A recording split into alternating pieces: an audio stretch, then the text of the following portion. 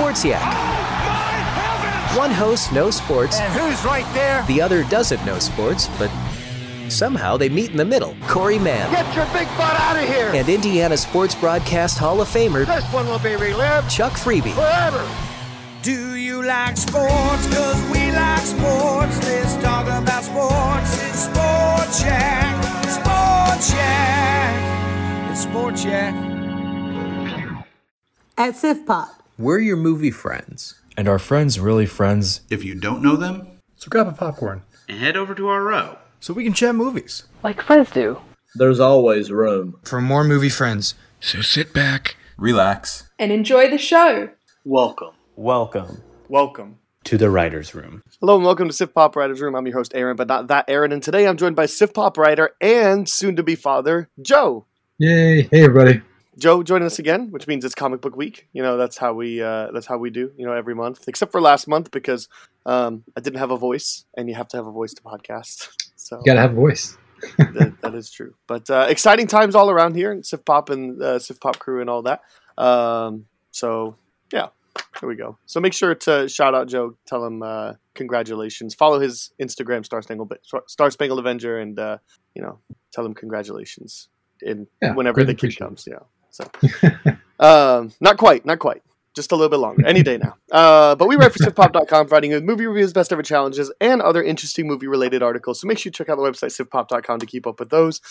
On today's show, we'll talk about a coming attraction, two of them this week, as always, Respect and Don't Breathe 2, the two ones we'll be talking about, and we'll give our thoughts on those, and then we'll move on to the Sif topic. We'll talk about comic book films. We're talking about Road to Perdition and History of Violence. These are kind of two maybe not thought of as comic book movies, or definitely not superhero comic book movies. So that's kind of our theme for this week. And then we'll explore the B-plot. When we're done talking about those, we'll answer a question that I came up with related to this. And we'll wrap up with a spin-off, quick recommend, or one for each one of us. But first, let's get a chance to know our writer a little bit more this week. Joe, I thought this might be a fun question. I've done this with Robert, but what is your preferred viewing method? Would you rather own the movie or catch it on a streaming service, or would you rather own it but digitally? And how important is SD, HD, 4K, all that to you? I used to be a big physical media guy, but I have so much stuff, and after collecting action figures and and whatnot, anything that would eliminate me having to take up a ton of space, I'll do so. So more or less purchasing downloadable content, usually on streaming. If I really care for the movie, I know I'm going to watch it repeatedly, I'll buy it digital for sure. Okay. So you'd typically you go for a streaming service, but if it's not there, or you're going to watch it a bunch, just go ahead and buy it, but still prefer a digital. Right. And I also like I feel like Ultraviolet and stuff is perfect too. You get the physical copy and then you get your digital download. Yeah. I mean, we have a whole channel dedicated to codes and sharing codes. So I think that's really excellent. I think it's a really terrific idea. Best of both worlds. Yeah, I think there's a lot of advantages to both. I mean, this could be an endless conversation, but I think there's the whole thing about in the terms and conditions, technically you don't ever own what you own on digital. They could just take it away for any reason, on iTunes or Vudu or whatever. So that's kind of a bummer. And they don't tell you don't own it anymore. You just kind of don't. And then the other thing for me is at least where I'm at, we don't have gigabit internet yet. So every single time, 10 out of 10, a disc is going to look better than streaming. And especially when it comes to UHD. And I definitely care about UHD. So I for sure prefer a 4K physical if possible. But that's for modern movies, that's kind of normal now, but not so much for older ones. I mean, you could definitely notice a difference too. I was watching Logan in 4K and it was gorgeous. It looked great. Yeah, I think actually I've only seen that once on 4K, and I watched the noir version, and that was truly something special. So yeah, cool. I thought that'd be a fun little quick conversation. And of course, as always, I have one more random question for you. Joe, are you a morning person or are you a night owl? I think I'm burning the candle at both ends most of the time. Sometimes I'll wake up at 5 in the morning, go for a run, but then go to sleep at 12:45 and then do it all over again. But I kind of play it by ear. Becoming a new dad is probably going to slowly change me into a permanent morning person. I'm going to have to. So nowadays I'd say I'm more of a morning person. Okay. Yeah, I don't think I've ever been a morning person, but I also don't know that I would have ever called myself a night owl, probably until college. Like, I would, like, you wake up to get to school, but I'd still be in bed by, like, midnight every night in high school. And then college came along, and I realized nobody's here to tell me to go to bed, so I can stay up and watch Breaking Bad until 3 in the morning if I want. And then I did. But, like, I much prefer nights. Something about it, I don't know, like, I feel I'm more productive after my brain's been going for a while. So I don't feel like getting up at 5 so my brain can start working by 6:30. I'd rather just get up when I'm all good and ready and, you know, power through until my body's like, hey, probably about time to power down. It's like, all right, let's do that then. So plus, like, I don't know, like nights when primetime TV is at, and like, you know, who really watches TV live anymore, but like still, like, habits form or whatever. Not too many people nowadays.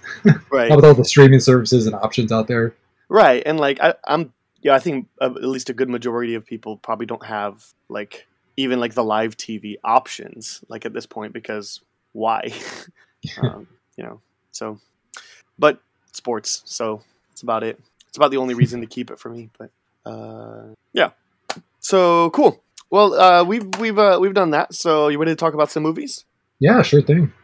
Cool. So I want to start off with Don't Breathe 2. And I think it's just for the simple reason that this is a sequel. So, you know, I typically when we talk about sequels, it's either one of two things. It's either, why did they make a sequel to this movie? Like, it doesn't seem necessary, you know, something like A Quiet Place, right? Or it's, I like the first one, so sure. Or I really didn't like the first one, so I'm not interested. So that's kind of the spectrum there, I think. So I feel like we could have more to say about the other original property coming out. So Don't Breathe 2 is coming out August 13th in theaters. So that'll be this Friday.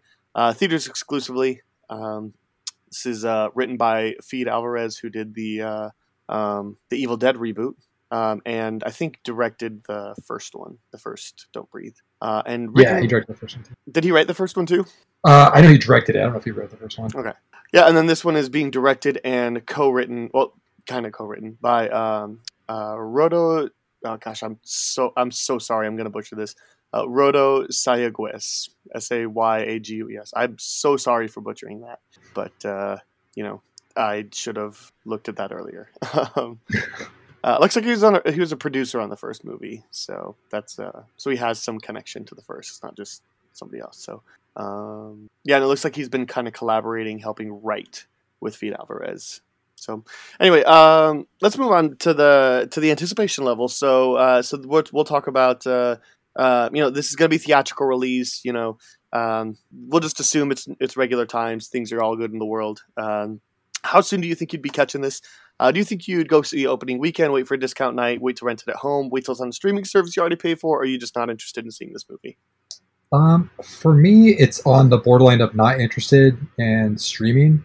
Okay. I didn't really care for the first film too much. I thought the rules of the first film were kind of wishy-washy on like what he could hear and like what he was capable of. Okay. There wasn't a whole lot of likable characters, which is kind of defeats the purpose of having a horror movie and have somebody to kind of root for. Mm-hmm.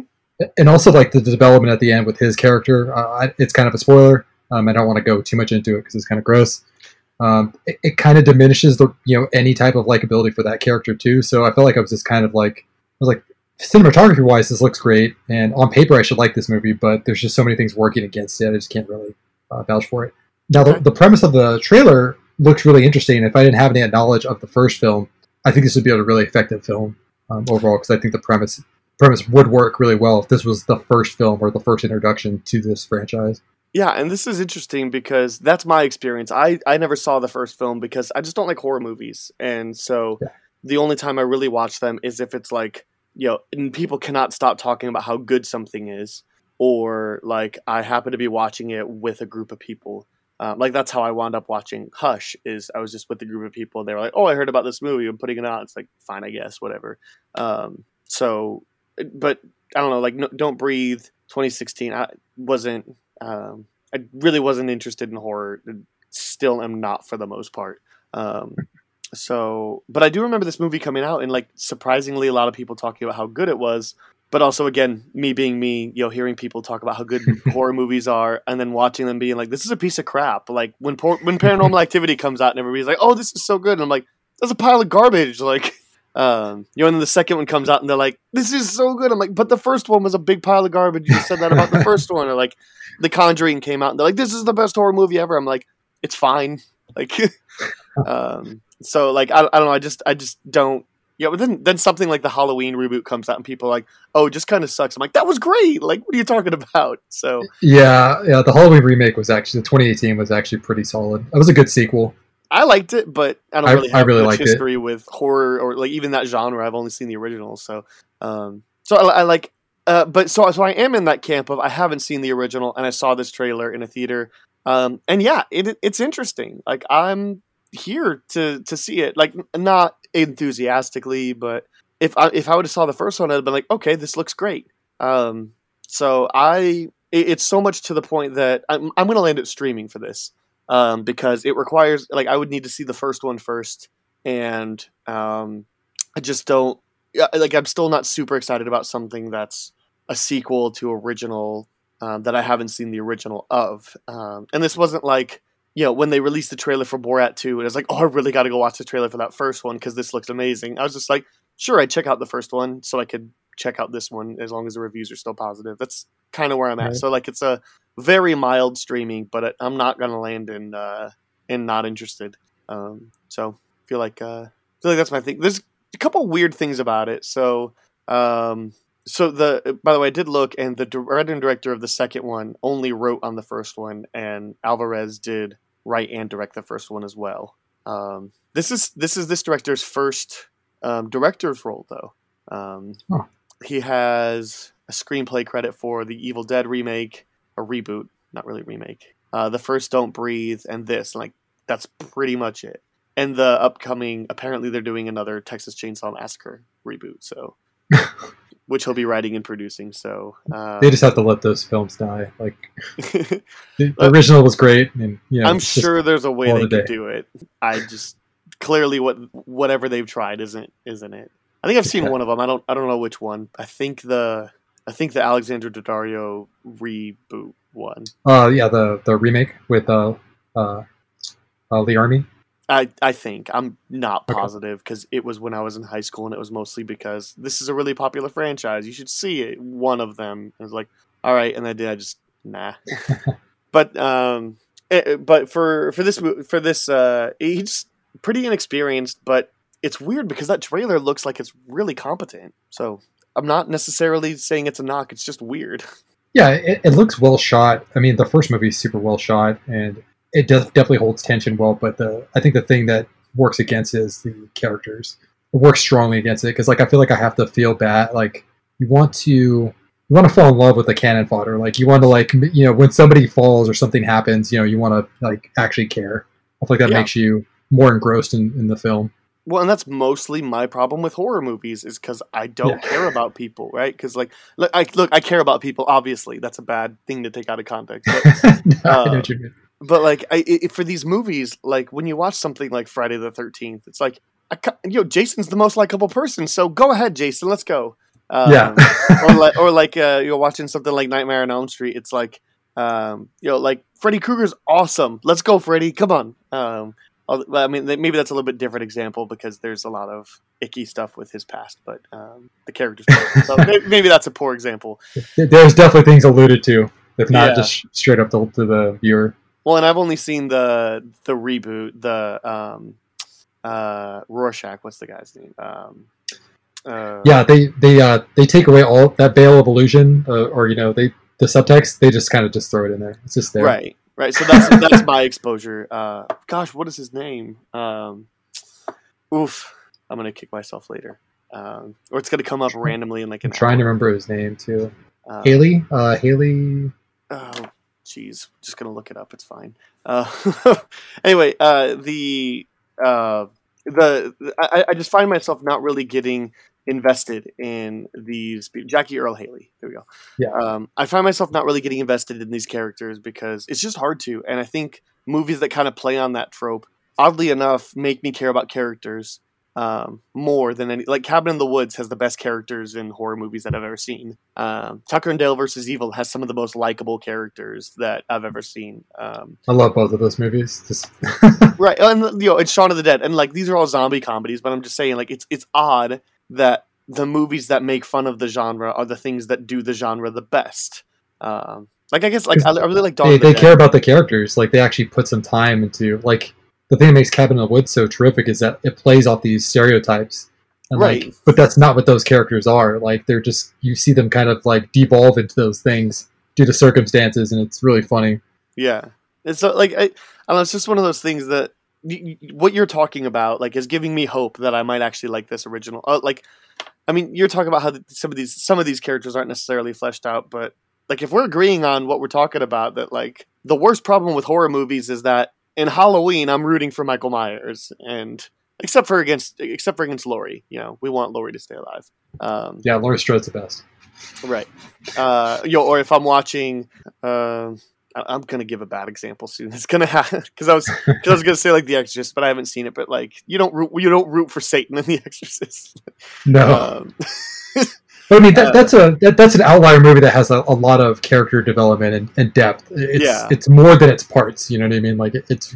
Yeah, or even like watching Hush, that was a really interesting experience because it's about the deaf terrific. Girl, and like, sure, I definitely still have my problems with it, but the actress is such a great actress that she was able to emote and make me feel more for her than anybody has in a horror movie in a long time, and so it's been like 5 years since I've seen that movie or so. Not 10 years. That movie wasn't even out 10 years ago. So I watch Hush on like regular rotation. I actually really enjoy that movie. Yeah, it's on my list of like want to watch again, especially after watching Haunting of Hill House because Mike Flanagan's just the boss. That man's a treasure. He's great. So so I feel like this is an interesting movie. The other thing that strikes me odd about this is the original came out in 2016. Like I'm pretty sure this was an indie hit. Like I don't think this was like a big studio release. I mean, although that kind of is horror movies, right? Because they're so low budget, because they don't take a lot to make. It got a pretty big push upon its release. I think it was riding the wave of Fede Alvarez's reboot of Evil Dead. So it was definitely like people were anticipating this film just off of that because like there was a lot of people that were most people thought of Evil Dead reboot as favorable. Sure. Well, all right. So it looks like production company Screen Gem, Stage 6 Film, Ghost House. These aren't like Twisted Pictures, Lionsgate. These aren't like big studio films. And again, there's nothing wrong with that. I think. I think horror movies even work better when they're indie. Less red tape. Right. Like Blumhouse stuff, like The Invisible Man, or like It Follows is one of my favorite horror movies of the last decade. I love It Follows too. Yeah, so like I just think it's a really interesting film that came out in 2016. So maybe like it was just because it was kind of a low budget ish production. That's why they waited 5 years to put out another one. And sure, we'll give a year because of COVID, but 4 years for a sequel is kind of a lot. Like it just seems weird. Like I don't know that people are necessarily talking. I don't think people would be talking about this film very much anymore if not for a sequel that's coming out soon. Is that fair? Right. I mean, I think it's fair. Like I said, I don't think very favorably of the first one, so my anticipation factor wasn't super high or through the roof. But I definitely know it has a following though. Yeah, look, a lot of it's just the company you keep, and the people that I listen to on Movie Opinions also kind of don't really like horror. There's very few horror fans in Sif Pop. I think I might be like one of them. I can't name anybody else off the top of my head that watches as many horror films as I do. There's a couple like, and there's a couple like adamant, but like I think a lot of people are kind of low end of middling, except for the gem every now and then. So anyway, so like I probably will check out these at some point if the second one also gets favorable reviews, because all of a sudden I'm interested in this franchise, and I'd be willing to check it out, but horror is not really something I go to. So, cool. Do you have any other thoughts on that, or do you want to move on? We can go ahead and move on. I think I've said enough about the film as far as I feel about it. Yeah. So again, that's coming out in theaters August 13th, this Friday. theater exclusive. So make sure to check that out at your local cinema if that's something you're interested in doing. The other movie that is coming out this week, August 13th, also a theatrical exclusive, is Respect, the life story of legendary R&B singer Aretha Franklin. Lots of great talent behind this. We got Jennifer Hudson playing Aretha Franklin, Forrest Whitaker in a big role there, Marlon Wayans, Titus Burgess, Mark Maron. I'm sure I'm missing people, by the way. Like I just always trying to go for like the most recognizable names. I don't recognize any of the talent behind the camera, but maybe once I look at their filmography. But anyway, it's the life and story of Aretha Franklin as portrayed by Jennifer Hudson. What do you think about Respect, Joe? Same scale. Where are you going to land? For me, if like I said, if we were in any type of normalcy, I would have seen this opening weekend. I would see this movie. The trailer is very powerful. I think Jennifer Hudson is the perfect person to cast in the role. What we've seen from her in Dreamgirls, she's a terrific like on-screen performer, and we know that she has the pipes to kind of back it as far as portraying this beloved icon, Aretha Franklin. So I have nothing but good things. I hope it's reviewed favorably. I hope it does well. It looks really good. Yeah, I'm right there with you. I think as far as anticipation level, this is would see this opening weekend. Now again, I don't know that I will. Like just because of schedules and all that, but I do see this as one as there's a lot promising, and I really don't know much if there is anything not promising about this, right? Like you just read off like a receipt list full of like favorable actors and performers, like the best. So yeah, I mean like Jennifer Hudson's like the perfect casting for this role. It's at least at this point in time, yeah. But you, even looking, like I told you, as soon as I look at the people behind the camera, like I'll be like, oh, they've done things. So the director, by the way, all female writer director, all like that's awesome. Perfect for what this is going for. Director looks like an episode of The Walking Dead from 2019. A couple episodes of Mrs. Fletcher. And directed an episode of Jessica Jones, and big fan of Jessica Jones. So it looks like mostly TV stuff, actually exclusively TV stuff before Respect. So but some solid work. I don't really know about The Walking Dead. I don't know necessarily solid, but it varies. It wanes. It goes. There's ups and flows for Walking Dead for sure throughout all the seasons. But like Jessica Jones is great. So and I've heard great things about Mrs. Fletcher. So sure, why not?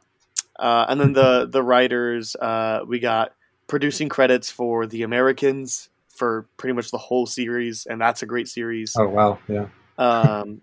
Producer credit for Fosse Verdon, heard great things about that. Screenplay credits for Fosse Verdon and The Americans. Like so for sure, Tracy Scott Wilson's got a reliable worksheet, and Callie Khouri, I hope I'm pronouncing that right, Khouri. Writer and producer of Thelma and Louise. So, like, well, there you go. That ain't nothing. And created the TV series Nashville, which I don't know if that's. I've heard of it, so that's a good sign. So anyway, like really respectable reputations on it. 7.7 on IMDb. There you go. So that's probably a pretty okay show. Well, plus there's just something to be said about like having filmmaking done through the female lens as well. Like if you're tackling a female character, especially something as prolific as Aretha Franklin, I would hope that we'd have some female power behind the scenes. Yeah, absolutely, and at least as far as I can tell, also, this has a similar ethnicity behind the camera too. So, yep, definitely lots of commendable going on here. Commendable. God, but want to make sure I say the right words. Yeah, definitely lots of things going on here that are for sure working for it. And I didn't know that I really wanted to see an Aretha Franklin story, but after I saw the trailer, I was like, oh yeah, and like Jennifer Hudson, we talked about, is terrific. Way down the line, like I don't know, like I like Marlon Wayans. I don't know that I've really seen him in anything dramatic, but I'm not opposed to it. Lots of comedians are having a dramatic renaissance. Dramatic thing he's been in is probably a Requiem for a Dream, like early on in his career. He's really terrific in it. So I kind of wish he would do more serious stuff. I don't even remember him in that movie because that's a movie you watch once and never again. So yeah, I mean that's why I do remember it. It burned in the back of my mind. I think I've seen it twice, and I think that was enough. Sure, it's a once every 5 years movie, if that. Yeah. So yeah, lots of great people in front of the camera. Really respectable people behind the camera. Look, 2 hours 25 minutes. That's they're not going to skim on the story. And like it looks like it's going to be tackling some really important issues in a really meaningful way. And I mean, really, isn't that what we hope to achieve by telling stories? So yeah, I think it's going to be a hit. I for sure am going to check this one out at some point. But for anticipation level, I'm going to go ahead and stick with opening week as well. I think that's all about it. That's about all I got. So I guess also, at least based off the trailer, this is definitely going to be at least nominated for fashion and hairstyling at the Oscars. So, but those biopics, especially like musical ones, typically get a shoe in. But looks like a lot of really impressive work going on. Yeah, I mean, really Jennifer Hudson might be up for something too. I mean, probably she was fantastic in Dreamgirls. I never saw Dreamgirls, so. It's so good. It's so good. Yeah, I think. Did you write about that for a BEC recently? I know somebody did, and I was just like, all right, like I guess I'm checking this movie out. So yeah, it's excellent. Yeah. Movie wise, musical wise, it's phenomenal. Cool. Yeah, I'll have to add it to the ever growing list. Cool. Sounds like it's going to be a good week for movie lovers. Oh, and I didn't mention last week on the podcast, but Free Guy coming out this week. We talked about it last week, but I never set a release date. So sorry if you listened to the podcast. I was like, oh, Free Guy's this week. Sweet. No, sorry, Free Guy's now this week. So Free Guy, Respect, and Don't Breathe 2. Looks like it's going to be a pretty good week for movie lovers. I just thought that Free Guy paired well with The Suicide Squad. And yeah, I wanted to talk about all these movies. So I'm actually excited to see Free Guy. It seems really interesting. Plus, like myself working in the video game industry, it just seems hilarious. Like an NPC being your main character. It's great. Is it possible this is going to be the best video game movie ever? It could be. I mean, it's not a high bar to set, but no, it's not too high. Yeah. I mean, people were so highly regarded, regarding the first Mortal Kombat movie. So it shows you how tarnished, the reputation of video game movies are. I love tweeting out like early in the week to be like, any guesses on what our BEC is going to be this week? And just to kind of see, and it was hilarious when we were doing Mortal Kombat. We wound up going with tournament movies, but people were like, video game movies? I was like, well, here's the problem with that. There have to be at least 10 good video game movies to talk about. I mean, because like, what do you got? You got, I would call Ready Player One a video game movie, and the Alicia Vikander Tomb Raider, and like, what else you got? I mean, I put Sonic the Hedgehog pretty high in that list. I think I haven't seen it. The bar is pretty low, but I was like, this is an entertaining movie. It's not 100%, Sonic the Hedgehog, but it's endearing. Somebody out there is just screaming like, why has nobody seen this movie? Or why does nobody remember this amazing video game movie? Plus, I just love Mortal Kombat, the original, because it's so cheesy. It's nice to go back and watch it. It's fun. I have a different experience, but that's that's fine. Anyway, so it should be a good week for movie lovers. Also should be getting the case as we get to the end of the year, which is not to say that we've not had good stuff come out all this year. We've had lots of great stuff, but lots of stuff coming out, especially since things getting pushed back because of COVID. It's going to be an exciting couple months. So there we go. So we'll move on to the topic now.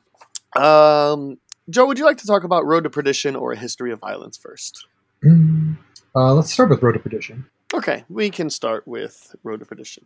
I was telling Joe that this will be fun because Google Docs decided not to save any of my notes. So be talking off the top of my head here.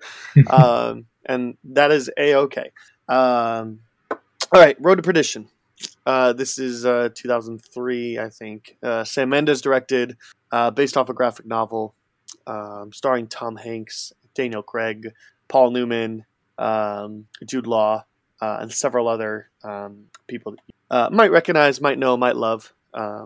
Lots of greatness in this movie. What do you think about this movie? Do you like it, love it, hate it, dislike it, or think it's just okay? I mean, I love this movie. I don't think I have anything really bad to say about it, so you won't hear a lot of negative points from me, if any. I I'm with you. I love this movie. It's really excellent. Lots to love about it. And very little not to love about it. So I'm 100% with you. So we can just start off. Just where do you want to start off? I think first of all, like the thing that's really a nice change of pace is seeing Tom Hanks play a morally gray character, if not a villain. I mean, he's playing, kind of like the right-hand man of a mob boss, the Irish mafia. But I also don't think he's like I'm saying, like he's a morally gray character. There's definitely complexity to his character. There's a lot there to unpack. And I think that's what makes the film overall really exciting. I mean, not to mention how like excellent the story is told. The mood and tone is perfect. They do like this grayish kind of like muted filter over this film, and it really works with the era that they're working in. I believe it's the 1930s.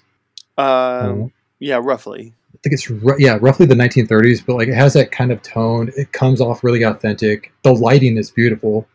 They use a lots of like dark and kind of like almost like completely black as far as lighting goes, and the shadow work is really nice. But just overall as a story, like it's very moving. It's scary at times. It goes through a whole range of emotions incredibly well, and the character work is perfect. Especially like the father and son bond throughout the film. I think it's really well done.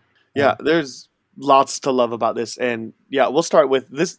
It's weird, like that we don't consider this widely a comic book movie. Like I think you could show this movie to somebody that isn't really a film person or doesn't love looking at like behind the scenes stuff, whatever, and they probably wouldn't know this is a comic book movie unless they caught the title. So there's that, but like it's weird watching it like with that lens, knowing it's based off a graphic novel, because I mean you can see there are moments that really feel straight out of a comic book, specifically with the lighting and the shadows that you were talking about. There's really brilliant artistic stuff done in this movie. So and Hanks, I think I kind of like border on whether I think he's great or not great for the role.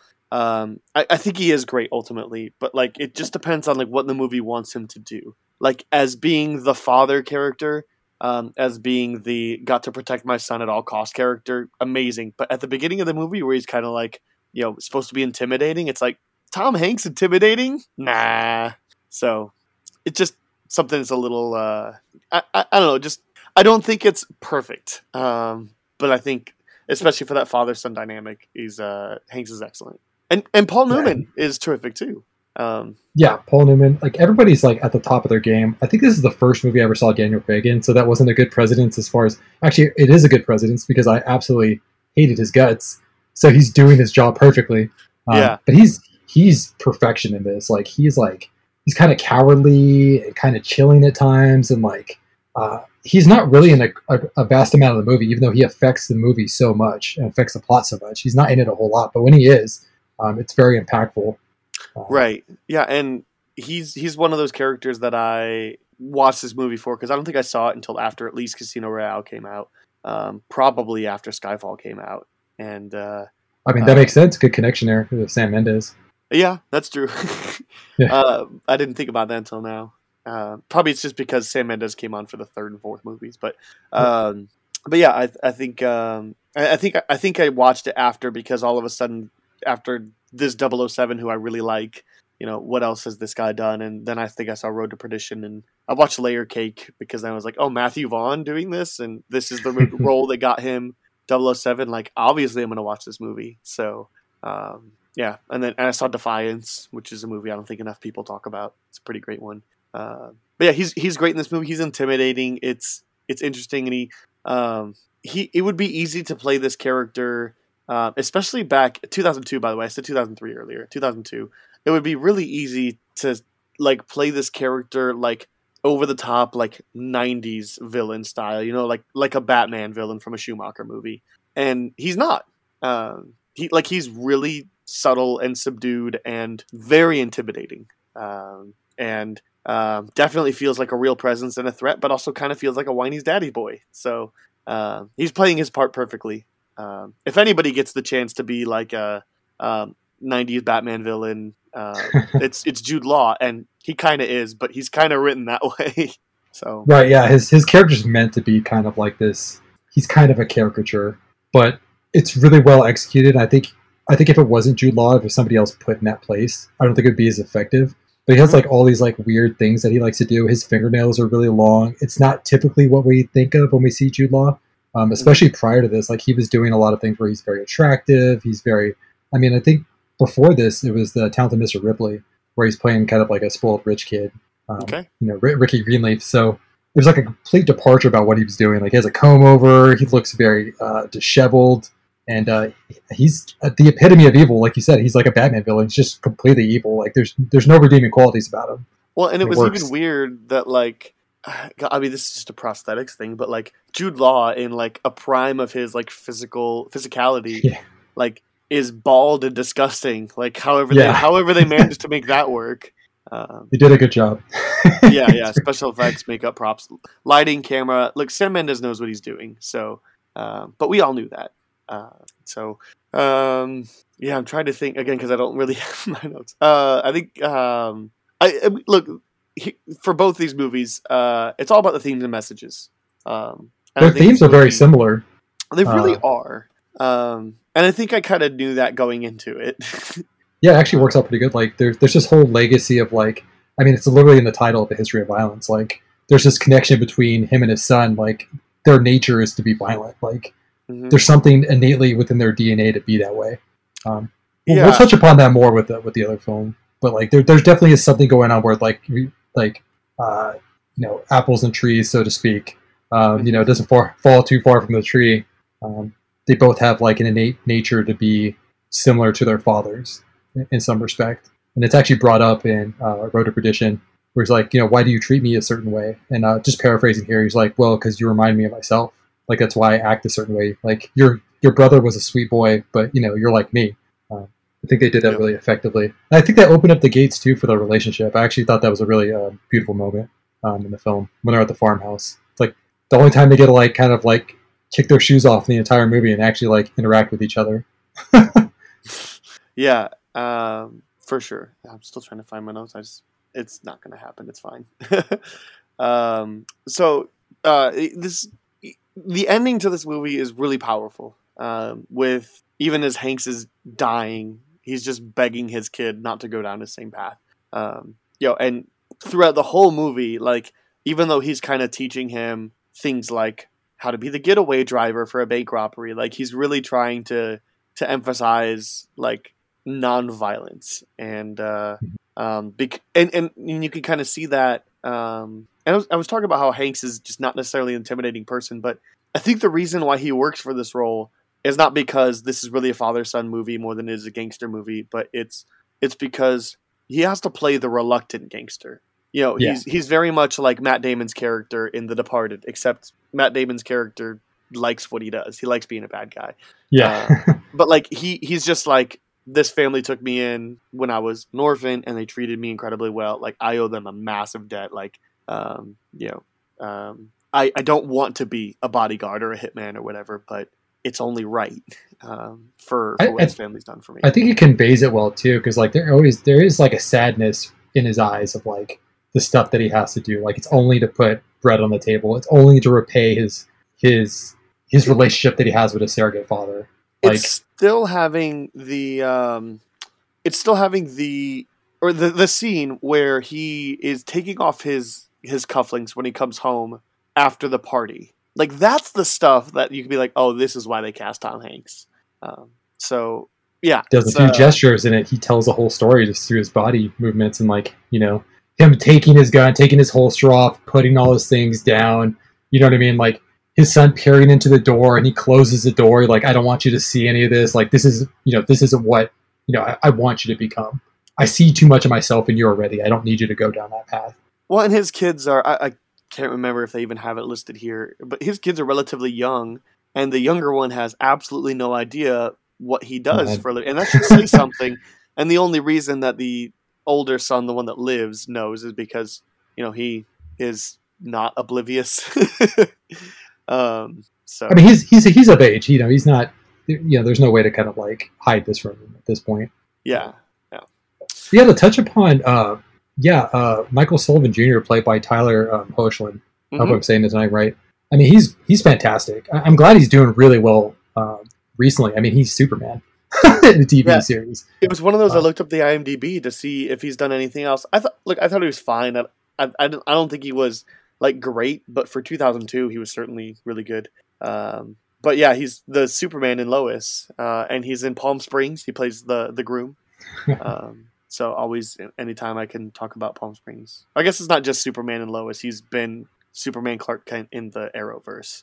So, but it's like his most notable role. Yeah. Yeah, so like it's nice to see that he did something. He's not just child actor that had a great role that never did anything again.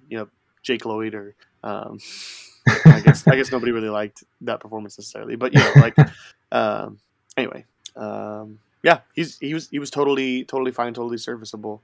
So good. The scene at the diner with Jude Law is like the most intense one. That's, to me, that is the peak. I love when movies do that, where like that anything could go wrong at any minute. And even it gives you a similar feeling, like the bomb under the table. You know what I mean? Type of mechanic to films. Yeah. And it's like I love it when a movie could do that, where they could just, here's your main character, your protagonist and the antagonist, and sometimes it's they don't know they're interacting with each other, and sometimes it's they both know, but they're trying to see if the other person knows, and and at that point it becomes a matter of like outwitting the other, because almost never does this resort in somebody getting shot. But you think of that like Die Hard when he meets Hans Gruber and he says his name is Bill Clay, and like so it's McClane has to outwit him, which is not an easy thing to do against Hans Gruber. But or you think about like Captain America and Red Skull in the first Avenger, like coming face to face, and then the bridge separates between them, and it's like you just get this moment. I mean, that one doesn't quite linger in subtle intent, or like Baby Driver when they go to the diner and that's a great one. Deborah. That's almost one-on-one comparison. So I think that's a perfect example. Yeah, it's definitely similar. So lots of classic examples of the beginning and ending of Pulp Fiction too. Yeah, like lots of things. I like when they can play it like a clever, like one person doesn't know what's going on, but gosh, Sam Mendes knows what he's doing. Well, they're basically feeling each other out. Like they have these assumptions about each other. Well, there's not an assumption on McGuire's end. McGuire knows who he is. Yeah. But Michael's like, I've seen a few things in my life, and this guy seems like he's super out of place in this diner. So I'm gonna ready this steak knife. And I love the fact that he still ends up using the steak knife, but he takes out his tire. So either way you cut it, he effectively used that tool to get out of the situation. Well, cool. And it's also one of those things, like probably an easier move could have been make a move on Jude Law, and like I think we understand that Mike Sullivan can be a boss, but the movie's him trying to get out of the game. Or I mean, I guess not necessarily, because he does go ask for a job from Capone. But he's trying to at least not let his son get in the game. And if he were to make a move at that Jude Law character in the diner, then like you can't keep your son out of it at that point. But but by using a creative solution to get out of it, he showed that violence isn't always the best. So I mean, what a critical moment we're talking about there. I think the only other thing I can remember that I really want to mention is the death scene of Paul Newman. And dang if this isn't maybe the best shot in comic book cinema history. Coming to the car, reaching for the door handle, realizing something is off, and then out from the shadows, from pitch black, bullets, and everybody around Paul Newman getting killed. Everybody around him just getting gunned down by Mike Sullivan, but unflinching, unwavering. And then all of a sudden he realizes, all right. And then he says, like, I'm glad it was you. Like, what a brilliant, perfect scene to kind of capture this movie's messages and artistic direction and kind of everything coming full circle. And I mean, because at that point, like, he thinks he's out. And because the Daniel Craig is already out of the picture, and if there's nobody to pay the hitman, then you don't need to worry about him, and they're about to sneak off anyway. So God, what a just beautiful scene to watch, to think about, to experience. It really is it's the single best thing about this movie is that scene. I think the scene that's really powerful is just the ending. It made me tear up quite a bit. Yeah, me too. Because like the way it connects so seamlessly between like you happenstance across this couple that can't have children, and by some miracle they meet these two, and Michael Sullivan Jr. He's gonna need somebody. He has nobody in this role. He has nobody. But then they just happen to to stumble across his family, and it comes full circle at the end when he meets back up with them and becomes essentially their son, and is living off a farm for the rest of his life. So I thought it's one of those moments in film that's like it's a real feel good moment, even though it's at times can feel bittersweet, like the Shawshank Redemption, where it's like finally there's that finally cathartic release of like something going right for once, going well. So yeah, I love that scene. Yeah, I could probably do without the narration. It feels unnecessary at that point because it's Mike Jr. as an adult kind of saying, what do people say when they ask about Mike Sol? Yeah, it's just like I don't really know that I need it, right? And I think they do it visually, like that's what the whole movie is leading up to. So like right, and like I think the ending narration is meant to say that it worked. Who do people say? When people ask me about Mike Sullivan, here's what I say. When people ask me if Michael Sullivan was a good man, if there was no good in him at all, I was given the same answer. I just tell him he's my father. Like it's encapsulating what this movie is going for. But like you're right, he's been showing it. They've shown us that, and it's not necessarily like in your face, but it's also not subtle at all. So it just kind of feels redundant, maybe. And I'm just like, for a movie that is so smart about all these things, to have it end on a narration note like that, when all you have to do, even after the Hanks character dies and he kills Jude Law, like you've sealed all your loose ends. You just show the car driving to the cornfield and coming up to the couple, like, and have the credits start rolling over that. Like that's a totally just as good of an ending, if not better. So yeah, that would have worked for me also. Like I said, I already was making those connections in my mind. I'd seen the movie right. too. That's what it just feels redundant is all. Yeah. So, but yeah, totally amazing movie. I think it's on Prime Video. You can check that out. Yeah, that's on Prime Video right now. So I don't know elsewhere off the top of my head, but yeah, I'm all out because I don't have my handy list in front of me. Yeah, I mean, just to further iterate, like the cast is like amazing. Like we talked about Tom Hanks, Paul Newman. I mean, Stanley Tucci. Syrian Hines, Jennifer Jason Leigh as the mother. Yeah, just a fantastic ensemble cast, and backed by a great director and a solid script. I guess the script would be the graphic novel. So kudos to that person who wrote the graphic novel, because it's quite a story. Graphic novel by Max and Alan Collins and Richard Piers Rayner. Screenplay by David Self. They all collaborated well to make that happen. Well, sometimes translations can be loosey goosey when you're doing a comic book adaptation. Yeah, sometimes, but this really feels like a comic book movie, but also not at all like a comic book movie. Like visually, you can kind of see this comes from, but like I don't know, like nothing about it feels comic-y. But it's not meant to be a comic book movie. It's not meant to be Superman or even like V for Vendetta or anything like that. Like, cause all those feel like this is meant to be a story that's just the medium they chose to tell. Right. And because sometimes graphic novels just tackle things that are that me and you go through. Like they're very grounded, and this is definitely one of those cases where it's really grounded and more of a period piece. Have you read this graphic novel or like flipped through it at all or anything? I haven't. I might do so now.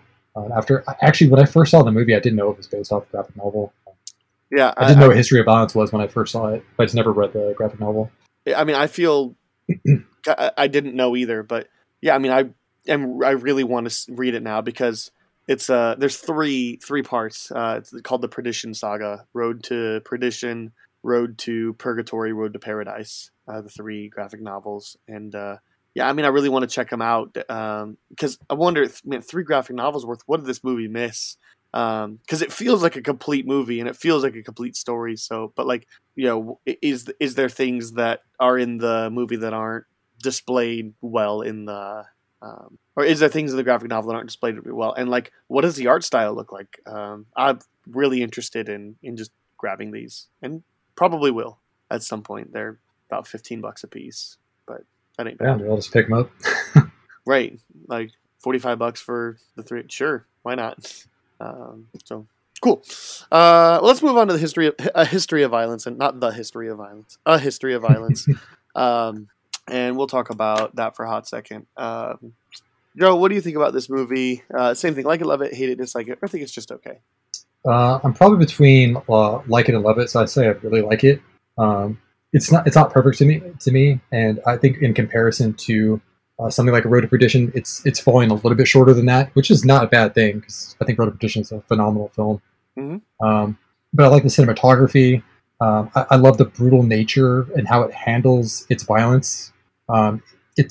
It's not glamorized at all. Like it's horrific. It's got a lot of body horror, which makes sense because Cronenberg directed it. Yeah, it seems that very was weird. Yeah, it seems very true to life and vicious. Like the transition at the beginning is fantastic with the 2 robbers, and he goes into I don't know what building it is, wherever they just recently robbed. I think it's a hotel, and finds a little girl and shoots the little girl, and it transitions into Tom's daughter waking up from a nightmare and talking about how she's seen monsters. I just think it was a really powerful transition. But yeah, also like the synergy between Viggo Mortensen and Maria Bello is realistic. I feel like their reactions and how they interact with each other is fantastic. They seem like a married couple. They seem like they're very happy. Comes off very natural, and until like this horrible stuff kind of re-enters Joey's life as he's unveiled to be. But yeah, I like the way the movie unfolds. It's very methodical, and I don't like the overall theme of history of violence meaning more than one thing. Yeah. So yeah, I really like it. I think it's a terrific movie. Yeah, I'm gonna land in the liked it category too. There's just really 2 main things that's gonna keep me from loved it. But again, I don't. I think this would be a lot like Road to Perdition, like where we can find things that we can just talk about and glamorize, but and gush about how great it is. But there's just a couple things I think that really hold me back from loving this movie, and I just want to start with those because then I want to just be able to kind of freely talk about how great this movie is. And I have a couple things that I think like don't necessarily knock it, but don't just kind of are a conversation piece. So it's not the only negative things I'll say, but these are the negative things that actually impact my experience. And that is, I get that the point of the, Joey, as we learn he is, the Joey character is supposed to be kind of one-dimensional and reserved and haunted, and like he's not really supposed to have much character to him, partly because I think we're supposed to think he's just some common small town everyday person and whatnot, and partly also maybe they're trying to get us to put ourselves in his shoes, which if that was the intention, the way this movie goes is maybe not. If it turns out that he's not actually Joey, that wouldn't be a bad way to take it, is try to make this person, like try to make us feel like that person. So I don't know, he feels really one-dimensional, but I get that like it's kind of the point, but I still feel like you could do more. Movies where even a character is one-dimensional or has like trauma or trying to be like has a secretive past. Like a great recent example is Bob Odenkirk in Nobody. Like not necessarily traumatized by his past, but you can tell he's got some shady stuff. And he kind of plays it a bit like a one-dimensional character, but like you can kind of see he's doing something with it. And I don't know. I like. Maybe it's the screenplay. Maybe it's Viggo Mortensen. It's quite possibly Cronenberg. It's more than likely a combination of all the things kind of work. It kind of sucks me out of it because like I can't relate to this character at all because it's not trying to make me put in his shoes. But I don't know anybody like this character because he is a blank slate. He's nothing. So, but he's not nothing that is meant to be me. Anyway, do you feel the same, or do you like push back? I think my only complaint is like I feel like I'd like to know more about Joey. You only see Joey in like these like I wouldn't say fits of rage, but like these like the furious way that he like dispatches people. Actually, no, the way he calmly dispatches people. Like it's never like it looks like it's business. It's never pleasure. Like he just does it, and it's brutal and it's horrible. But like I kind of like the fact that like he kind of created this alternate persona that was more of an average everyday guy, and I think that's what adds to it being one dimensional because it's complete facade. So he's like, he's a diner owner. He's a really nice guy. He's like, he's very calm. He's very like to himself. But like, if you really think about it, you're like, well, someone who had kind of like a mischievous past or somebody who had like, they're going to want to downplay it as much as possible because they don't want that to ever come back to them. Right. But yeah, but I could see your point though. You're like, he still comes off as very one dimensional. Calling him even two dimensional is kind of like a stretch. Yeah. He seems like just an everyday, like kind of like local, town person. He might as well be a cardboard cutout for half this movie. Like, yeah, there's definitely other people that are doing the heavy lifting for him, like Maria Bello. I think she's really excellent. Yeah, and Ed Harris for sure. Because Ed Harris is like kind of like his hype man, like without meaning to do it, because he despises him. Like you took my eye. You know who you are, Joey. Like poking at him, prodding at him. I think that's what makes that character effective. It's not Viggo Mortensen himself. Not to say he does a bad job, but it's just everybody around him that kind of elevates that character. Mm. Yeah. I guess that's fine. It's just going to be a matter of perspective. So, I don't know. I kind of wanted more there, personally, and that's fine. He's definitely not the most interesting character in the movie. Like he by far is not the most interesting movie or character in the movie. I think the movie kind of wants us to think he is, but anyway. So I think there's that, and I think honestly, again, maybe a better movie is he's not Joey, and kind of figuring out that very different themes of the movie. It becomes a very different message. Mistaken identity, right? Yeah, but like if this is oh yeah, you're Joey. What if it's just like some guy that looks the exact same? I think that's that makes a very interesting movie as well. And I'm gonna turn that into a positive, but I think maybe the better version of kind of this movie without the message is that mistaken identity and all that. But the other con that I have with the movie, I really don't think this movie kind of feels like a breeze to watch because it's a crisp 96-minute movie including credits. Like, it's not very long at all. It's probably the shortest movie we'll ever review on the comic book section of this podcast. Yeah. But it feels like even that is a little bit stretched out. This feels like an episode of TV. Like, that feels like kind of the length it should be. This feels like it should be an episode of The Twilight Zone or, a bottle episode of, insert Police or a small town something, or, anthology series or like Twilight Zone or whatever. This feels more like it probably could be TV show episode length, and maybe the graphic novel is a lot more complex and has a lot more things that the movie just cut for the sake of trying to make it fit a decent runtime. But it just feels like, at least with the narrative we're given here, it really feels like sometimes they're stretching that hour and a half because it's a brisk watch, but it also is like, oh, that kind of just came and went and didn't really need to be an hour and a half. That's my only other complaint. I think it's almost too efficient. Yes, too efficient. It's like, I want to, like you said, I'd like to know more about Tom/Joey, like dive a little deeper. Like, even when you get to the conclusion, it feels very anticlimactic. Like, oh, so that's the end of the movie. Okay. Well, and I don't know how you fixed it, because I don't want this movie to flash back every 5 scenes, and I don't want this movie. Either, yeah. I don't want this movie to get to the end, the big, the gunfight, and then do a flashback to show you all of Joey, right? Like, I don't want that. I think and I think here's my biggest pro of this movie is, for probably the first, what would you say, 65 minutes of this movie, you're legitimately not sure whether this guy's Joey or not. Like, you kind of get an inkling, you're like, they're probably right, but you're legitimately not sure on your first watch. Like, I'm like, all right, like, I could see this going either way. Like, he's being kind of adamant and like, sure, mistaken identity, it's not like they have a photo compared to him, or it's not like he has a certain tick that gives him away or anything. It's just, they're really positive this guy's him, and it's like the first time watching this, I was legitimately not sure whether he was. I think that's great that the movie does that. I think the only way you make it work with seeing more Joey is to not have that mystery. But that mystery is my favorite thing about the movie. So I don't know how you turn this into a movie that I love. I really don't. Maybe it's a short, like a 20-minute short.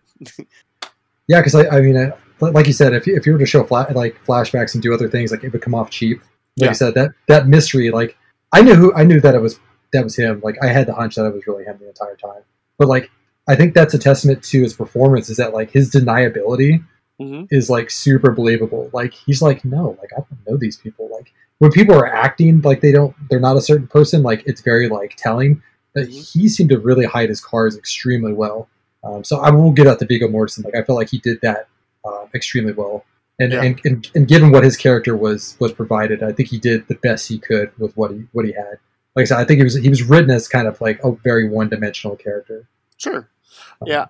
It just seemed, again, these are two not necessarily big negatives.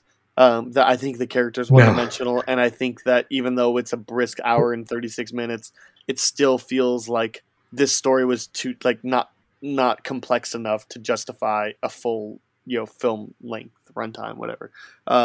So like those aren't like super big negatives. It's not like, oh yeah, this character I hated, and I hate that the movie treats this person this way, or this, or like the dialogue was terrible, like, or like this character didn't feel like he belonged to this movie. Like no, like everything about this movie works, just none of it works to the next level. Right. To kind of put it over the top as being like a classic, you know what I mean? Like it's definitely a really solid film, but like not a movie that I would watch on like super heavy rotation. No, and nothing about this even feels like a comic book movie either. It feels like just any random, screenplay that came across some producer's desk. It doesn't have shots that feel comic booky. It doesn't have characters that feel drawn out and fleshed out in a comic book. Nothing about this movie hints that it came from a comic book source material. So like counter to Road to Perdition, where I'm like, yeah, I want to go read that. I don't know that I have any interest in A History of Violence unless this movie is different, or like the kindergarten version of that. Either way, like I don't know how interested I am in it. Maybe I would like. I'm sure I would like the graphic novel more than I like this movie, but it's not to say I don't like this movie. I do. It just doesn't quite reach next level for me. Oh, that's fair. Like I said, I think we're in the same camp. Like I liked it, but like it just wasn't at that same level of Road to Perdition as far as being something adapted from a graphic novel. And yeah, similar themes to both. This one a little bit more beats you over the head with it, but literally beat you over the head with it. But nothing too nothing too much to where I was ever like, all right, come on now, stop. This wasn't like watching a Fast and Furious movie where it's like, I get it, family's important. Like it wasn't anything like that. This was a little bit more on the nose, and less complex. This is in a lot of ways the lesser version of Road to Perdition with a different avenue of telling the same tale. So which is interesting to me too, because like they even do the rule of like show don't tell, like showing that his son has these violent tendencies when he like lashes out at the bully. But like in Road to Perdition, they have one scene where they just talk about the similarities between father and son, and that was much more effective. It's really weird, but I guess like it's all about how you handle a scene and how you're directing your actors. Like to me, that was more effective. I think it also helped in Road to Perdition that they showed you that Michael Sullivan Jr. is like, he's kind of a mischievous kid. He's smoking cigarettes. He's just kind of hanging out. He's a little more mischievous than his younger brother is. Like I said, he's a little more worldly. But they were able to kind of like layer that on that he's very similar to his dad, like kind of following a similar path without, getting into a fight or like any type of confrontation to show that. Yeah, for sure. I'm with you there. Maybe the only other thing I'd say to this movie is, and again, this isn't going to be a knock in the movie. It's just, it feels like we're watching two different movies here. It feels like we're watching the case of potential mistaken identity, and then we're watching an early version of a Saw movie, or like an early version of whatever. an Eli Roth movie or something like that. It feels like we get this really interesting, complex, dialogue-driven, intense, and then we get Rambo: Last Blood, or Rambo, whatever. Like we get ultra violence, and it almost feels like, it almost feels like if I were watching this movie, I might just turn it off at a certain point, or I might turn it on at a certain point, like I might just decide, all right, well, I know how this ends. Giant gunfight, boom, bing, bang, boom, dead. People, and then all right, or I might just be like, but I'm here for the dialogue stuff, or counter, I might just be like, all right, I just want to see Viggo Mortensen tear some people up. This movie is just very split. Not really either part has to do with the other, and feels like two different movies. Feels like Cronenberg directed the last 15-20 minutes, and I don't know, somebody that's a little bit more dialogue driven directed the first hour 15. Yeah, now that I think about it, there's certain scenes that lined up to me, and it felt very familiar to Drive. Where there's these scenes of ultra violence within this kind of I wouldn't say standard narrative, but it's kind of more grounded. And then you have these moments, these flourishes of violence that are just visceral and really horrific. Like I said, tonally, it kind of it's jarring, but sometimes it's in a good way, sometimes it's not as effectively done. Yeah, for sure. I think I'm out of things to say. So yeah, whatever else you want to say. I think Cronenberg was probably the perfect person to direct something like this, just due to the fact of its kind of, like I said, this vicious, visceral nature of violence and having to reflect that through actions. I think he did that extremely well. But overall, I enjoy the movie. I think it's a really solid movie. But for the things that you've stated and we've talked about, it's on the cusp of being a really great movie. But it's a solid movie. It's not quite there yet. There's a couple of things that probably could push it over the edge. But I'm not talented enough to figure that out. But I think I'll say one more thing about the movie. It's just that this came out in 2005, but it looks, feels, and literally looks, feels, and kind of belongs more in the mid 90s.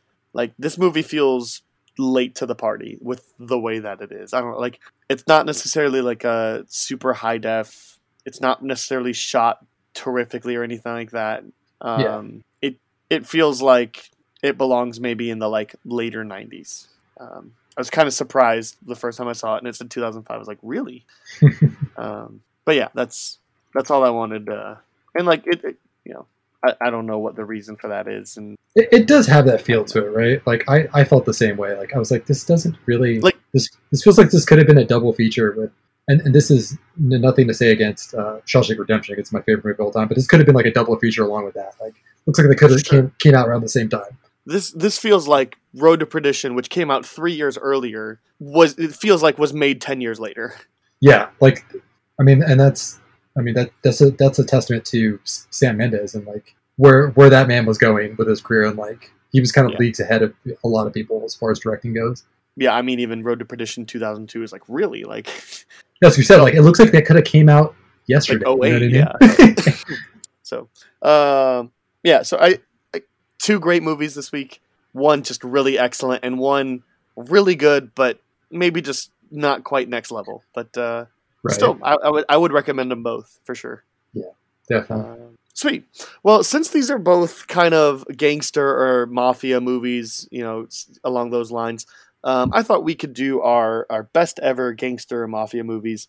And we'll do it Sif Pop Weekly style. We'll do it top 5 with rank and Trump rules and all that, with honorable mentions. And we'll do that. Now, I did decide when I made my 5 that I'm not just going to pick any movie that happens to include sort of minorly gangsters in the mafia. I really thought about putting the nice guys in here because there's enough to do with the mafia of the time and in the gang of the time for me to say they're definitely present in it, but they aren't necessarily the driving force. They aren't necessarily even relevant to the plot. There's hired hands, but I wouldn't say gangsters or mafia. And it's almost like the only time you get it is when they talk about the auto industry. And so I love The Nice Guys, and I think it definitely has elements of trying to go for gangsters in there somewhere, but I would not consider it a gangster movie. So this isn't just they're around. This has to be relevant to the plot. So, and however you define gangster, because these aren't just suit, tie, and fedoras. So, right. And I think based off of looking at your list, I'm pretty sure we're both kind of on the same page for at least both of those. So, yeah, I think I took the route of the suit and the fedora pretty extensively on my list, but I take it too literally. But there's some good stuff in there that kind of isn't. So, yeah, we're going to talk about them, and this will be fun too because I think we'll only have one Trump this whole time, unless we change. So, I'll kick us off. I'll give my number 5. My number 5 is LA Confidential. This was one I was kind of teetering on if it really counted. Which, by the way, all 5 and 6 of my honorable mentions are all in my favorite 100 movies of all time. But I think there's enough there because they mentioned Mickey Cohen, and the police corruption is in a way kind of like a gang itself. I mean, they're definitely affiliated with the gang. So, yeah, maybe not your typical might think of. Actually, I think you would think of it. Anyway, LA Confidential, I don't know. It's weird. It's almost kind of like a secondary thing, but it's still relevant enough. So that's my number 5. Yeah, for my number 5, I went with Departed, which is the American remake of Infernal Affairs. Yeah, and this is the one time we're gonna have a Trump. So I'll trump you, and we'll talk about it when we get to where I have it on my list. Okay. I went with Baby Driver for number 4. Because I love Baby Driver. I think it's, by the way, LA Confidential, all these 5 I have are all in my top 30 films of all time. So that should say something. Baby Driver is, such a great movie. Edgar Wright, terrific screenplay and direction. And, I love this gang and I love the way they operate. They never use the same person twice, like in combination with others. And, you get this one job where you get kind of, the A team and all the little details and how this movie is essentially a musical. I love Baby Driver. It's the third act is maybe a bit long and kind of doesn't work the best for me, but I think everything technically and for the first 2 acts are just brilliant and perfect. So, Baby Driver is my number 4.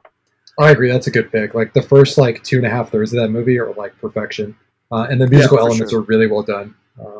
For my number 4, I went with Casino. Casino is a classic. I mean, if you're the Joe Pesci and De Niro, I would say it doesn't get any better than this, but it does get better than this. But it's definitely up there.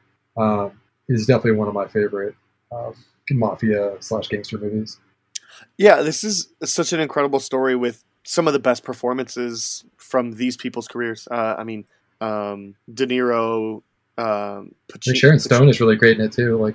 Sharon Stone. Pacino is in that one too. No, he's not in this one. No, it's Joe Pesci, De Niro. Yeah, Pesci is fantastic in this movie. Yeah, this is probably Pesci's best role, in my opinion. Yeah, I would say. And I know, never mind. I'm gonna say Goodfellas is his best role, but he's really great in this. They have striking similarities as far as their characters go. They do, and maybe it's because I feel like he gets a little bit more screen time in Casino. Because there's also a certain point of Goodfellas where he's just out of the movie and he never comes back. Even though I'm pretty sure that's where he got his Oscar. Yeah, I think so. I think it was for Goodfellas. Casino is also an incredibly long movie, so it is. Yeah, I think I've only seen it 2 or 3 times, but only because of length. It's just so long. Yeah. Got to put time aside to watch it. I've only seen it the once, but I really enjoyed it. It's great. Definitely, Scorsese knows what he does. Knows what he's doing. Really, really great stuff for Casino. Yep. My number 3 is The Departed. So now we get to talk about it. So why don't you go ahead and kick us off? Why did you have Departed at number 5 here? It kind of breaks the mold too, because most of the films I have here are Italian mafia, so it was nice to see something of the kind of Irish variety for mafia. Mm-hmm. I think the structure of the story is really well done. It's very crisp the way it's directed. It's really easy to rewatch. The characters are excellent. And Mark Wahlberg is actually really effective in this movie, which is usually not the case in a lot of films. I think he's used to perfection in this movie. And the cast is just amazing. The cast is ridiculous. This is my favorite Mark Wahlberg performance because he's just kind of in the background, and whenever he talks, it's just like the most nutty, insane, wild, hilarious thing you've ever heard in your entire life. So, it was perfectly written for him. Like, that character is like, that was perfect for him to play. Yeah, absolutely. For sure. I don't believe him as a high school teacher, but I believe him as a cop. That's all I'll say. You make the connection there. Yeah, fair. Do you prefer The Departed or Infernal Affairs? I've never seen Infernal Affairs. I've heard it's really good. But I don't know. I'd have to give it a shot. But from what he based the screenplay off of, I mean, it's probably a terrific film. Yeah. Yeah, it's great. I just think there's something... this is the more polished version of Infernal Affairs. I mean, Infernal Affairs is a great story and has very similar scenes. I watched it maybe 2 years ago. Maybe less than that, like maybe right at the start of quarantine in last year. It's got like very similar scenes, like specifically the one where they're about to make the raid on the compound and he's let people know, but everybody's watching them, their phones are like straight from the movie, like some of the most intense things, and very similar like outline, but because it's an action film in Korea, there's a little bit more focus on action, whereas The Departed is a little bit more focused on characters and motivations. It's not a very it's an intense movie, but it's not a very action heavy movie. So I do prefer the Departed, but Infernal Affairs is also in my top 100 somewhere. So yeah, yep. This is my favorite. This is my favorite Scorsese movie. So there we go. And then so for my number 2, your number 3 then, because I did The Departed. Yeah, your number 3. For my number 3, I chose A Bronx Tale. It's relatively well known, but as far as gangster movies go, it's not widely known by the masses. It's kind of a smaller film. It has a lot to do with kind of legacy and who do you follow? Do you follow your father's footsteps or your surrogate father? What do you do in that situation? One's going to steer you in one direction, one's going to steer you in another. But yeah, it's just excellent storytelling. You get to see this kid Kojiro kind of grow up, seeing all these terrible things as far as what the mafia is doing, and kind of seeing his dad, who's just just a poor schmuck driving a bus. Whose footsteps he's going to follow in? Where does his morality lie? It's a really nice tale. Yeah, I've not seen it, and I'll have to give it a check out, especially because I'm looking. The stars Robert De Niro and Chaz Palminteri, and this was written by Chaz Palminteri based on a play he wrote and directed by De Niro. So interesting that the two leads also were the writer and director in separate roles. So yeah, it's really well done, and when these two meet in the story, it's done effectively.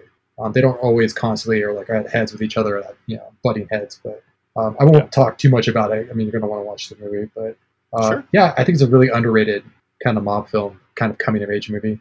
Yeah, I'll give it a check. I'll check it out at some point for sure.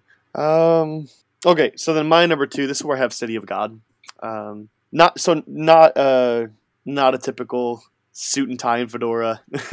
No. Not even an American movie, but definitely very, very gang oriented in Rio. What an excellent, beautiful, just perfect movie. I love it. With the most deceptive movie poster I've ever seen of all time, because I saw this movie as one of the highest ranked on IMDb, and I was just I'm not interested in watching that because a guy and a girl sitting on a beach staring at a sunset. It's I don't really care about seeing a rom-com, and this is the farthest thing from a rom-com. I mean, there is romance elements and there is comedy in it, but no, this is a gangster movie, and it's among the best for sure.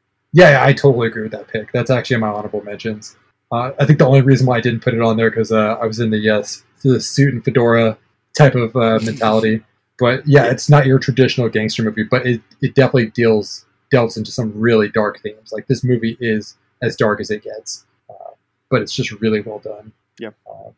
Yeah. For my number 2, I went with Goodfellas. I love Goodfellas. I can't get enough of it. If I see it on TV, on a TBS, or even if it's censored, I still have to watch it. It just has so many great scenes. Joe Pesci is a maniac in it. That character is fantastic. Just everybody in the movie, the entire cast is from top to bottom is perfection. Everybody plays their roles accordingly. Ray Liotta's fantastic in the movie as well. I mean, can't take away anything from De Niro as well. The starring cast they just have so much direct synergy. It's ridiculous. Yeah, there was 2 movies that were in my top 10 and got pushed out of my top 10, and honestly both of them got pushed back to like 40 or 50 because I just realized I really love certain parts of this movie or these movies, and there are certain parts that I just don't like at all. And one of them we'll talk about in a hot second, but the other one is Goodfellas, and it's like there is so much to love about Goodfellas. De Niro, Pacino, and Ray Liotta are all at their A game. Scorsese is on his A game for sure. This is, even though it's not my favorite, I think this is his best movie, at least in terms of like accessibility and like all that. Like maybe technically The Irishman might be his best, but certainly I'm not going to say it's his best. Or maybe like technically Raging Bull is his best, but it's also kind of a boring movie to me. But that's fair. But like it's just, to me, the point where like after the movie becomes not about trying to get into the gang life and trying to adjust to it, after he starts to become sort of a top dog, and then the movie just all of a sudden starts dealing with drugs and drug addiction and all that. It's just when movies start to just, and like it's based off of this guy's actual life. It's based off a true story, and they wanted to tell that true story and all of its effects. And drugs are very essential to this character's downfall. But it's just whenever movies just start to get down this pathway, it was like, no, I really loved the gang aspect of it, and I want to see that like if there's drugs involved, cool, but like have them be like throughout or whatever. But it's just like as soon as you throw in the drugs and his side chick and De Niro getting locked up and they work on the airport heist thing, like I just check out of the movie for 15-20 minutes. And so this used to be in my top 10 but got pushed down, so it's honorable mention for me. My first honorable mention, actually. Great pick. Which leads me to my number 1, and it's Looper. So not your typical, suit and tie and fedora, all that, because we're dealing with future gangsters that you don't ever actually see.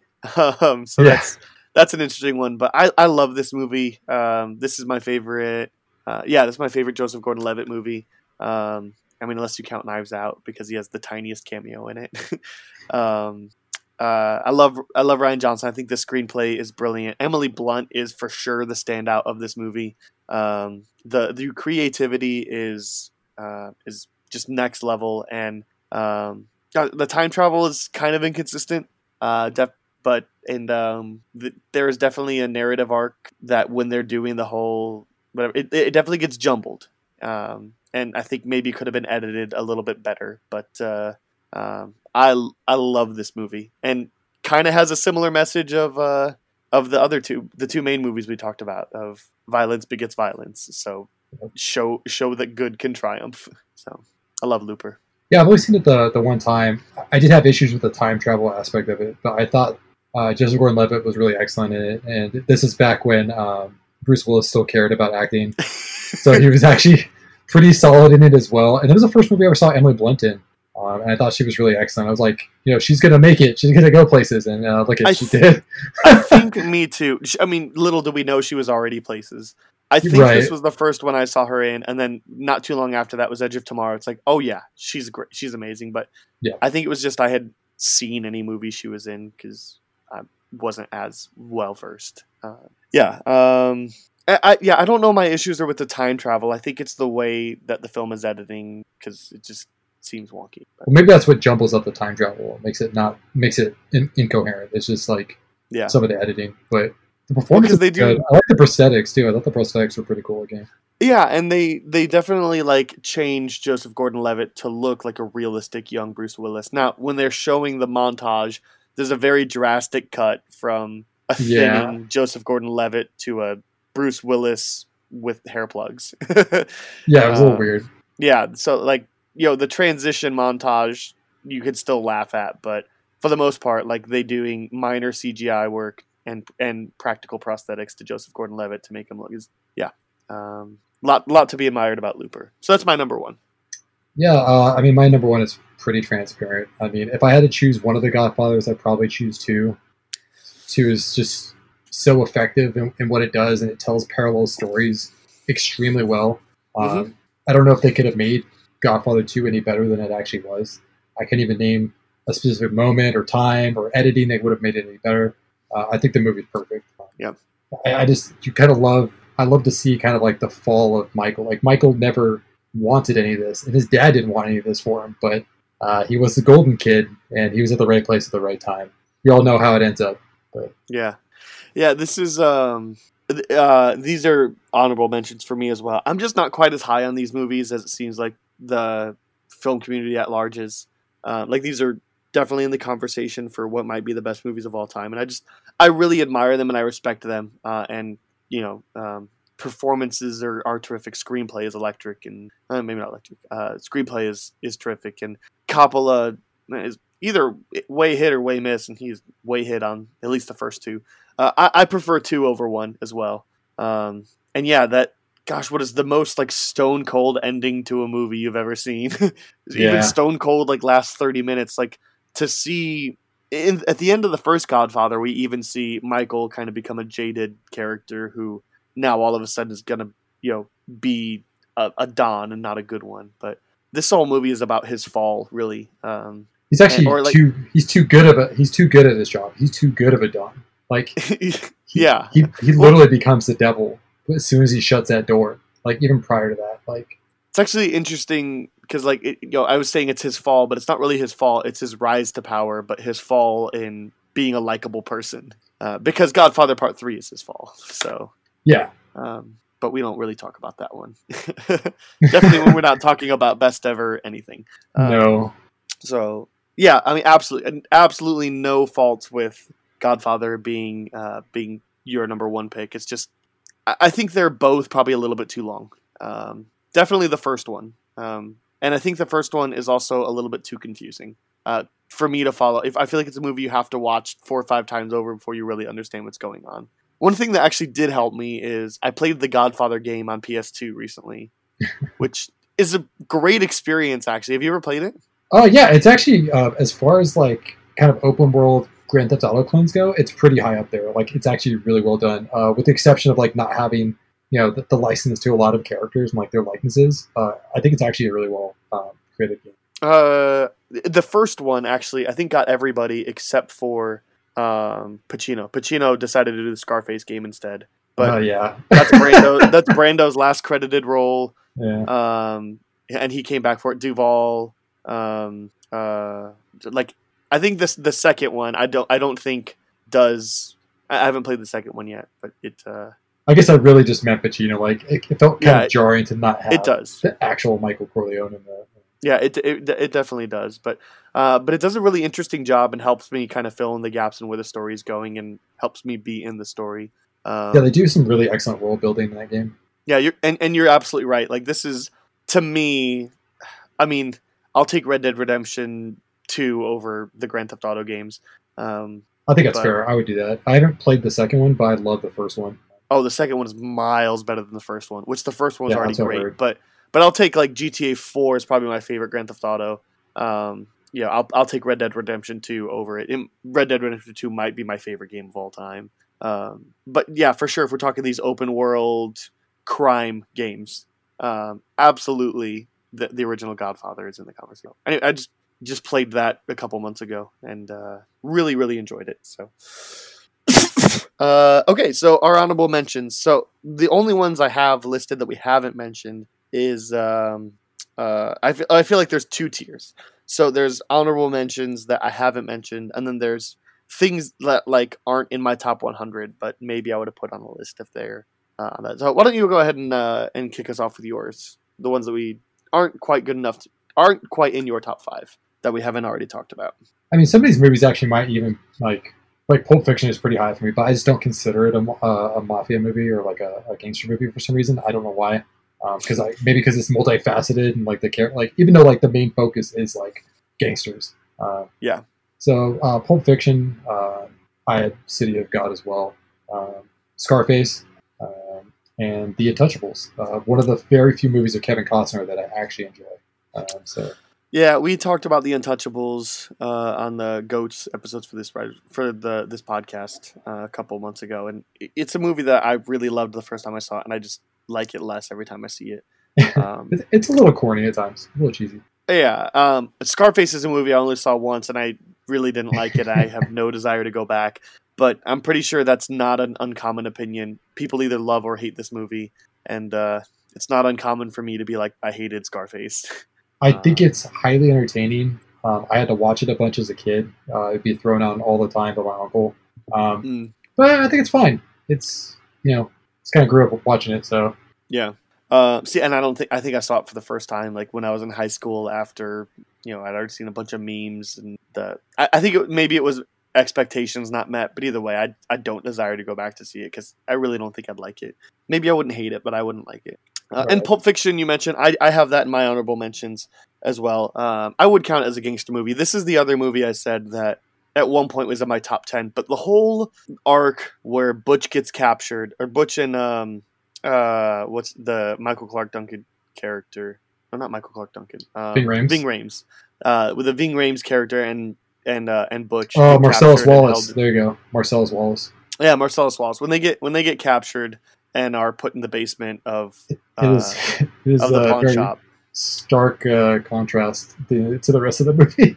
Yeah, I just don't like that arc. I don't like those couple scenes. I kind of like where it takes the story, and I kind of like some of the moments there, like when Bruce Willis breaks out, and then he's in the lobby, and he just like keeps on finding better weapons. Like he picks up like a longbow, like a weed whacker, and is like, wait, no, and he finds like a baseball bat, and then he grabs like a chainsaw, and it's just like that's a really fun moment. And like his moment, the moment where he's just like, get out.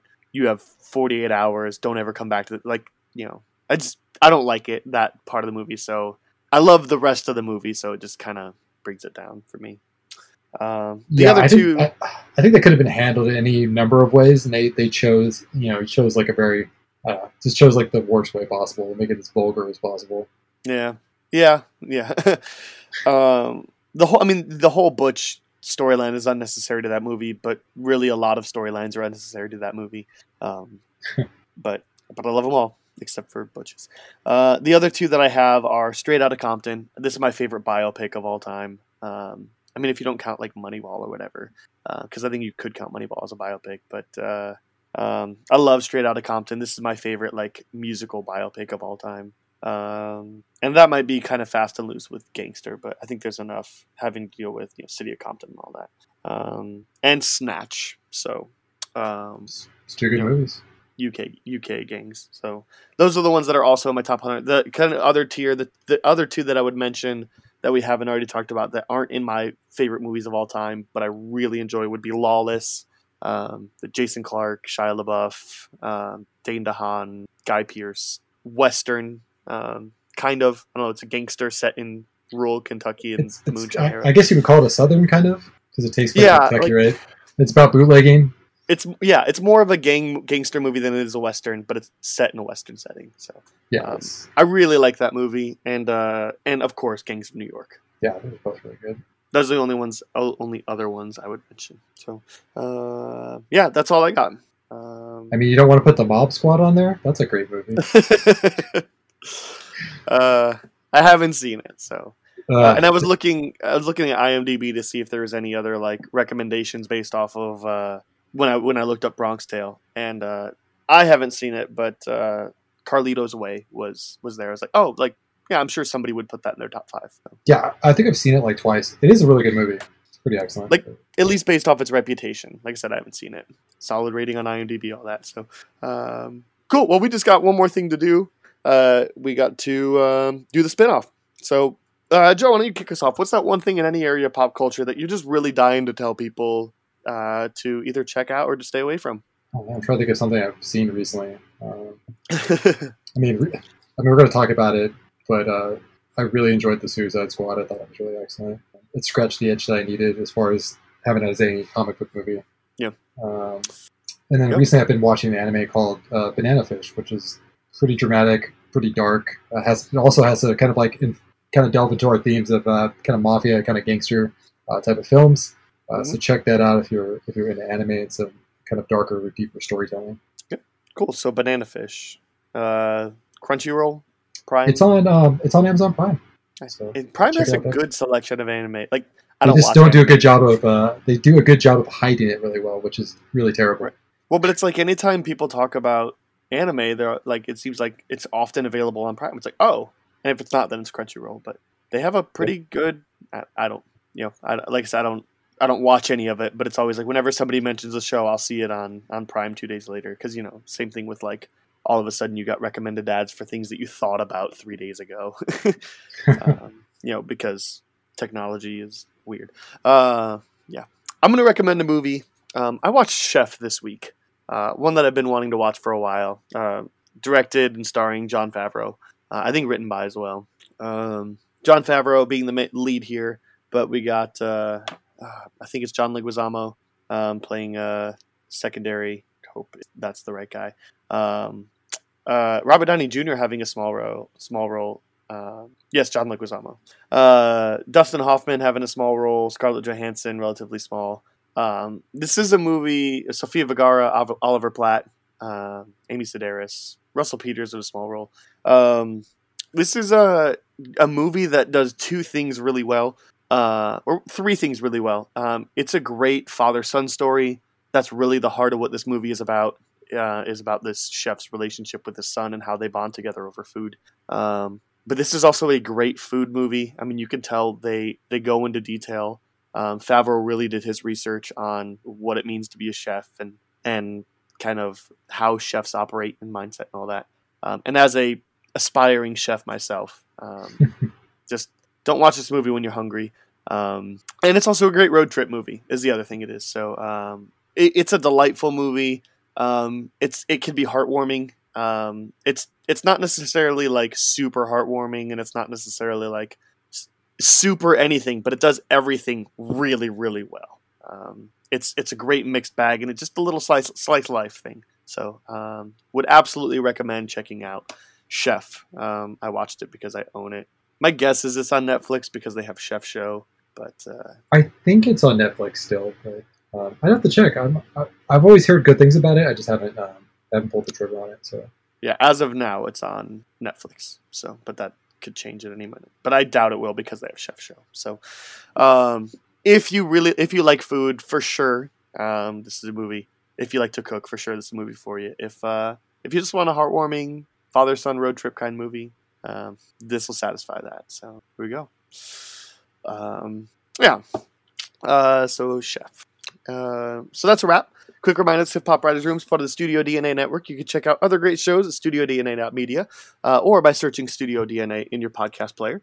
And if you're interested in writing for sifpop.com, you want to get in contact with us, send us a question explored on the B-plot, we would love that. You can email us at writersroom@sifpop.com, and you can also get in contact with me via Twitter at Schweitcastle or on Letterboxd. You can see all my movie opinions at Schweitcastle. And go ahead, please, if you're listening on iTunes, drop us a review. That would be really helpful. But that's ways you connect with me in the show. Joe, where do you want to send people to congratulate you here in a couple days? Yeah, you can message me on Instagram at the Star Spangled Adventure. I can talk everything from comic books, fitness, to action figures, movies, anime. Yeah, I got a lot of interests, so I'm always down to talk to people. Sweet. Well, make sure you go hit up Joe on Instagram. Make sure you come back next month. We're talking about... I don't have the schedule pulled up.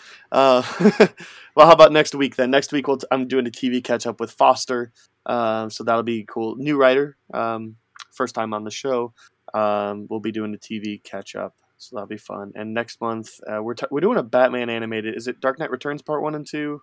That sounds right to me.